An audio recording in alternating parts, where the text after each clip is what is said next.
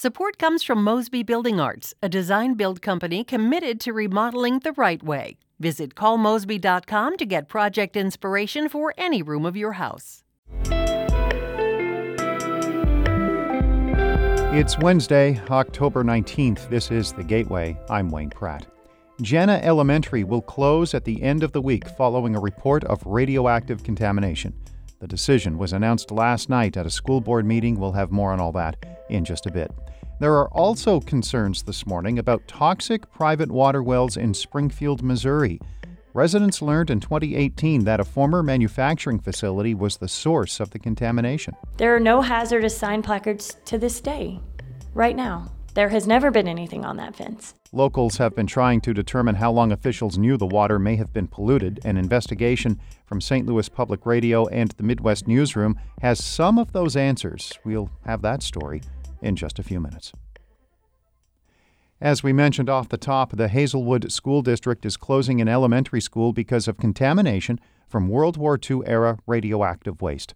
St. Louis Public Radio's Kate Grumke reports. Jena Elementary will switch to virtual schooling starting next week. Students could get new school assignments as early as November. Many parents say they're glad the district took action, but are frustrated by the plans for virtual school. Teresha Anderson's daughter is a second grader with special needs. We already did the virtual thing when the pandemic first hit, so I hope Hazelwood will do right by the students. Our kids love our school. Parents also question why the school wasn't already closed this week. I'm Kate Grumke, St. Louis Public Radio. A Missouri Board of Education member says the state's education challenges run deeper than teacher pay. The final recommendations from a commission studying Missouri's teacher shortage focuses on salaries. But board member Pamela Westbrooks-Hodge says school funding equity should not be ignored. The commission's work has really just brought to light that we need to focus on addressing the structural root cause of the funding pain points in our educational system. The commission's report says Missouri's heavy reliance on local tax revenue for education means schools that need the most resources often receive the least. Some stark differences have emerged from last night's final public debate for Illinois' two major gubernatorial candidates. Dave McKinney reports on that final political face-off before November 8th for Democratic incumbent J.B. Pritzker and Republican Darren Bailey. Bailey wouldn't be pinned down about budget cuts he'd make, abortion restrictions he'd enact, or even whether he'd support Donald Trump in 2024. Instead, he found a new way to blame Pritzker for Chicago's problems. Chicago is the nightmare called Pritzkerville. Pritzker punched back at Bailey for his ties to Trump. Darren Bailey is a threat to democracy. He's surrounded himself with January 6th insurrectionists, sought out the number one January 6th insurrectionist, Donald Trump's endorsement. Wow. And frankly, it's corrupt. Bailey needed a big breakthrough at the debate as polls show the race tilting heavily Pritzker's way. This is Dave McKinney. Missouri voters could go over the head of Governor Mike Parson on whether to issue a mass pardon for state marijuana offenses. Parson does not plan to take such action, but Amendment 3 includes language to vacate the sentences of some marijuana offenses.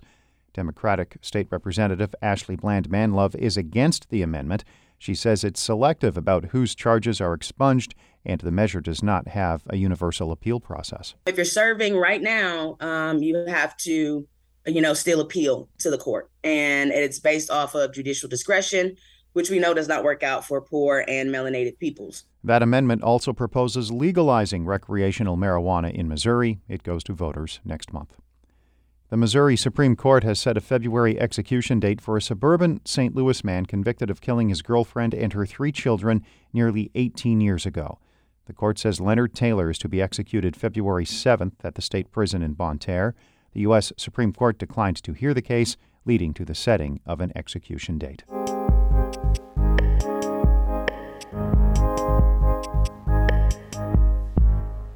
A few years ago, hundreds of residents in Springfield, Missouri found out private well water in the area tested positive for the industrial solvent trichloroethylene. Missouri's Department of Natural Resources held a packed community meeting on the matter led by former official Ed Galbraith. For those people for whom this came as a surprise, and especially for those folks who had TCE in their wells and didn't know it, I apologize. Some local residents are now suing because they were not told their water was contaminated. St. Louis Public Radio's Eric Schmid and the Midwest Newsroom's Steve Vachrot investigate how many years the water may have been polluted and why it took so long for residents to find out. DNR's message to Don York and his family was short and clear. Don't drink the water. Don't brush your teeth with the water. Don't take a shower in the water. Don't get it on you.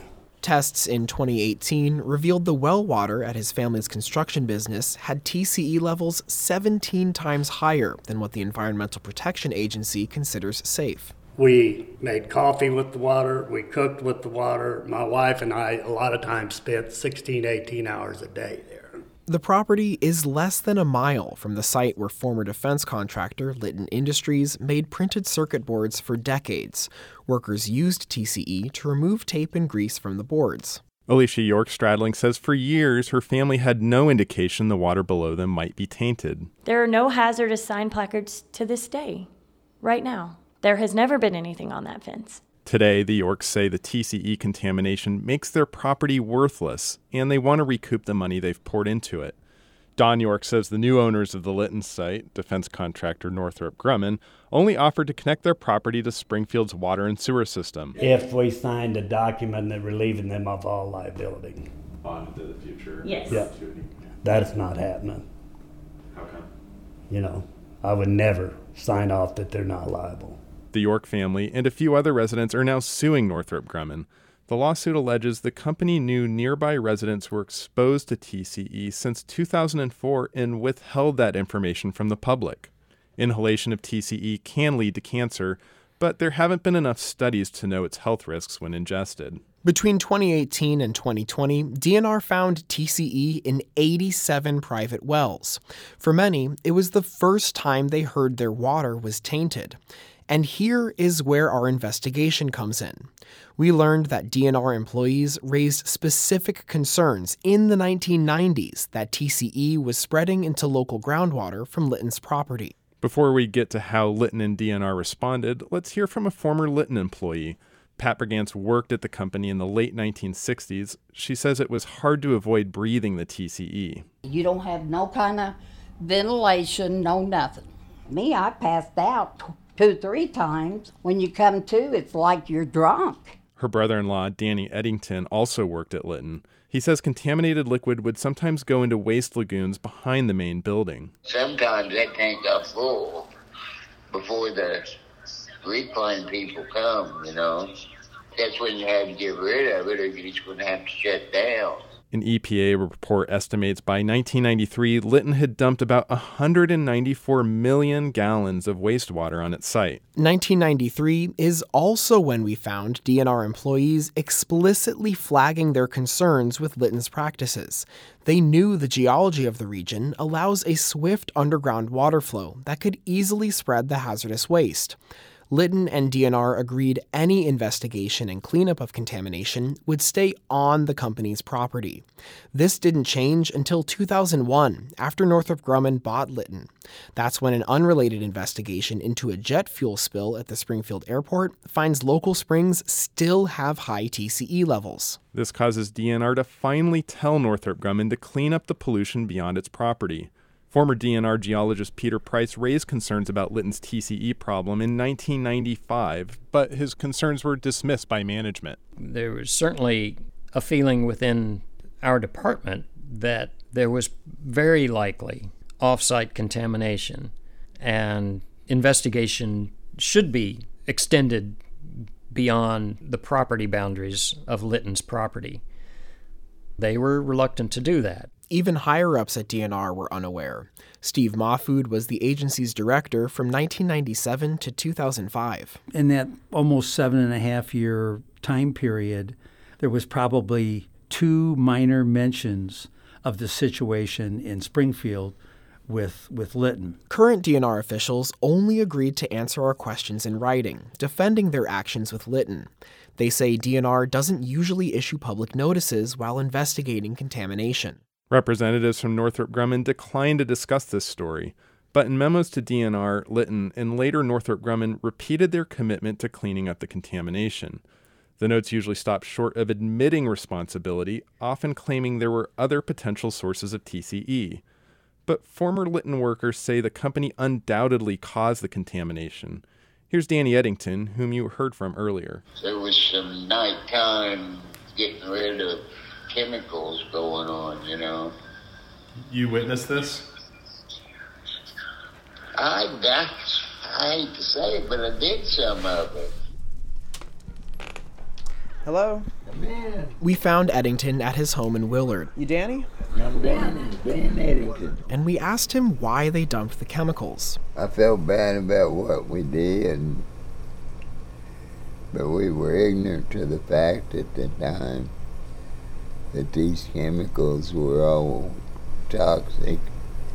Danny Eddington died 6 days after we recorded this interview with him. Bless his heart, he was just such a jolly, good person, and he just fell apart and had lung cancer. Pat Bergant says what happened to her brother-in-law is common among former Litton workers. I'd hate to say how many people, but they died with cancer.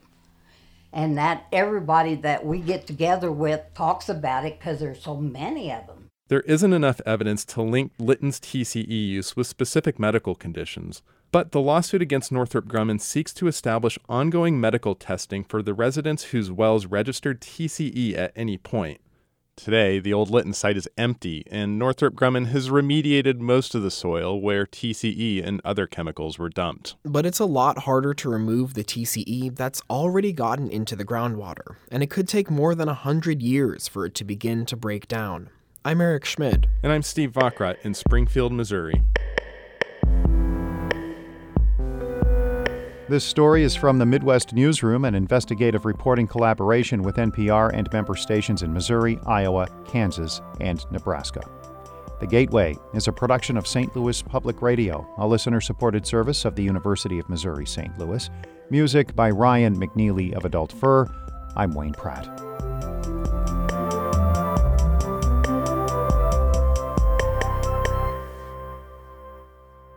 Support comes from Mosby Building Arts, a design-build company committed to remodeling the right way. Visit callmosby.com to get project inspiration for any room of your house.